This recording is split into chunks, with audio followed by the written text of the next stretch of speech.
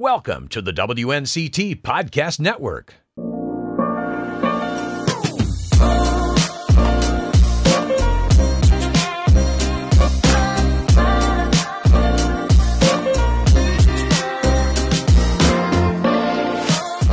We start this episode with a warning. If you're not currently hungry, you likely will be by the end of this episode. This is the People and Places Extra Podcast. I'm Ken Watlington from WNCT, 9 on your side. And during this episode, we're talking food, but not just any food. Eastern North Carolina barbecue. It is a way of life for people in this part of North Carolina. It has been for generations, not just because it's great food, because sometimes it really embodies what a lot of these small rural communities are all about. In my latest episode of People and Places that aired on WNCT 9 on your side, we featured Shaw's Barbecue House, a landmark in Wiliamston, there in Martin County, and it's been that way for generations.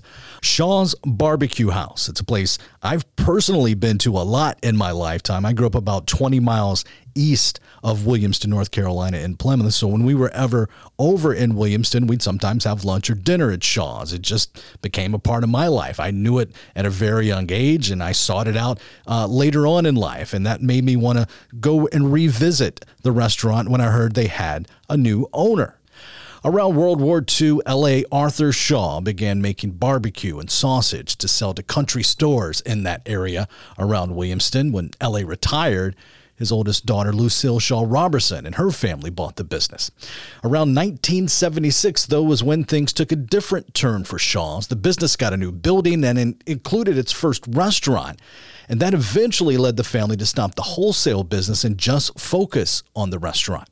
Lucille's son, Ricky, eventually took over Shaw's, using the same recipe that made his grandfather so successful. Fast forward to late 2020, Ricky is ready to retire, but instead of keeping Shaw's in the Shaw family, an outsider of sorts bought the restaurant. He may not be a blood relative, but for new owner Gary Manning, Shaw's has been a huge part of his life, and even more so since he took over last November. How did you become the owner of Shaw's Barbecue House? My family business has always been, and since I got out of college, was in the masonry business.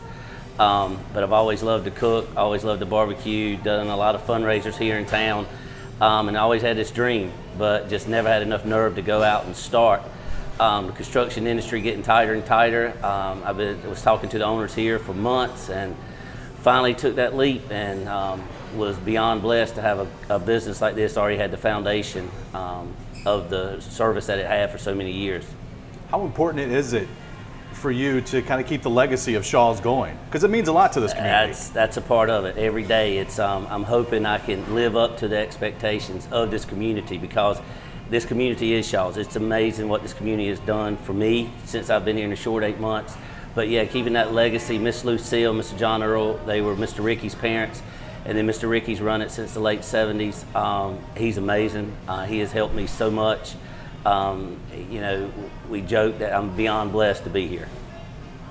This building, I think, opened in the mid-70s. Yes, sir. But they were doing stuff way before that. Oh, yeah, over on McGaskey Road. They actually had a processing plant. Mr. Ricky's, original Shaw's, that's where it started, over on McGaskey Road. What's your first memory of Shaw's? Coming in with my dad, getting one of those huge cheese biscuits, the old-fashioned, and just having so much cheese everywhere. That's it, coming in. And it really hasn't changed much either. And that's what's neat about Shaw's. It's the Shaw's Barbecue House. Barbecue is the forte, but it's good breakfast and all kinds of stuff. It's a long day. We start early in the mornings on our biscuits and breakfast items, and go right into lunch and stay open until dinner. And I understand you're doing some entertainment type things too. Yeah, we've added an outside venue called the Hog Pen. A few of my customers were a little nervous because they thought we were actually going to put hogs in it. But yeah, we do Friday night events out, live music, karaoke, magicians coming. We've got a few different things. We cook outside, just kind of give Wiliamston a little something else to do on Friday nights. You've got to be getting great feedback for that. We have. It's been really good. Been really lucky with that. Barbecue, Eastern North Carolina barbecue. The best. It's an institution. It is. But you guys are kind of not only keeping that tradition alive with your barbecue, your hush puppies, your slaw, your corn sticks, your great sides, you're doing some things kind of innovative with like barbecue egg rolls and things like that. Yeah, we've kind of, I was actually in the hospital. I had an accident in construction, and I was up in Duke for a few weeks few months, and I couldn't eat, so I watched the cooking channel a lot. So got a lot of inspiration from that. Then we've got a lot in Eastern North Carolina.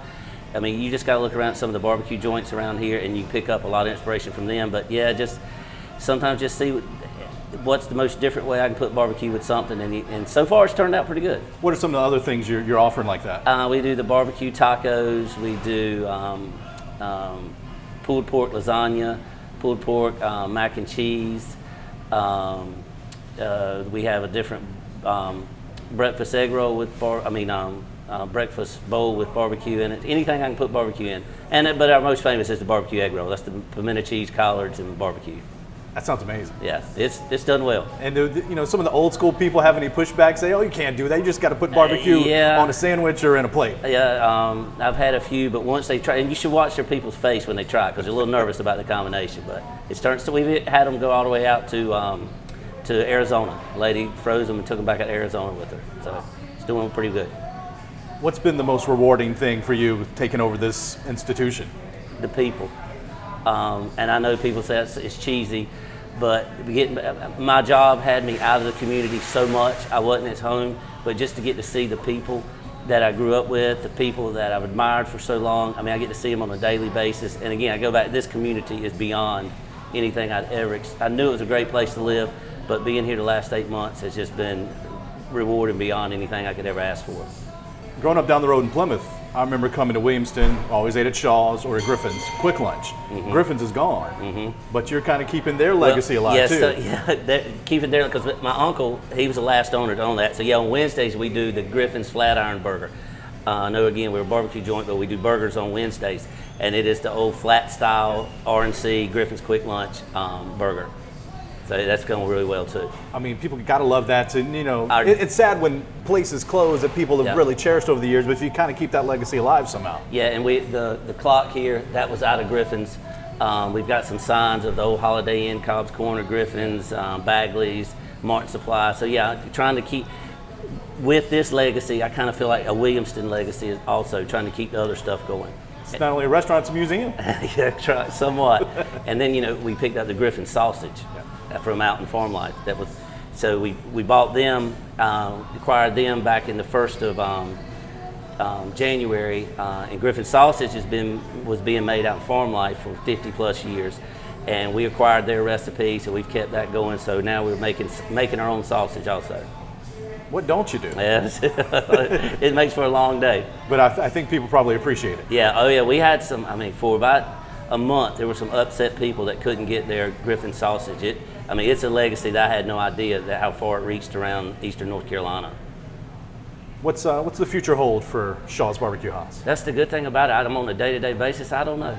We're continuing just trying to do our basics, serve our community, serve our loyal customers. I don't know. Lots of ideas we're bouncing around, but who knows? You said you took over about 8 months ago? Yeah, November 1st. So kind of right in the middle of the pandemic. Yes, sir. I called around to the banks trying to borrow money, and I think I got laughed at every time, and they hung us up and said, "You're buying a what in the middle of the pandemic?"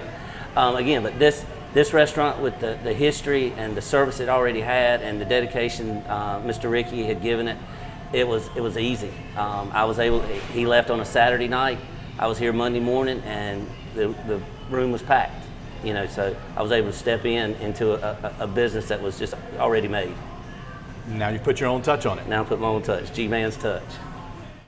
So as you can tell, Gary is doing things a little bit differently, but still keeping that Eastern North Carolina barbecue tradition alive. It means so much to so many small communities to have a focal point, not only serving up great food, but also offering a sense of community, a sense of friendship, and a sense of pride. And that's definitely what's going on at Shaw's Barbecue House there in Wiliamston, North Carolina. If you missed the video portion of this latest People and Places segment, head over to WNCT.com. Just click on the On Your Side tab. There you'll find the People and Places page where you can watch my latest feature on Shaw's Barbecue House and all of the People and Places features throughout the years right there on our website, WNCT.com.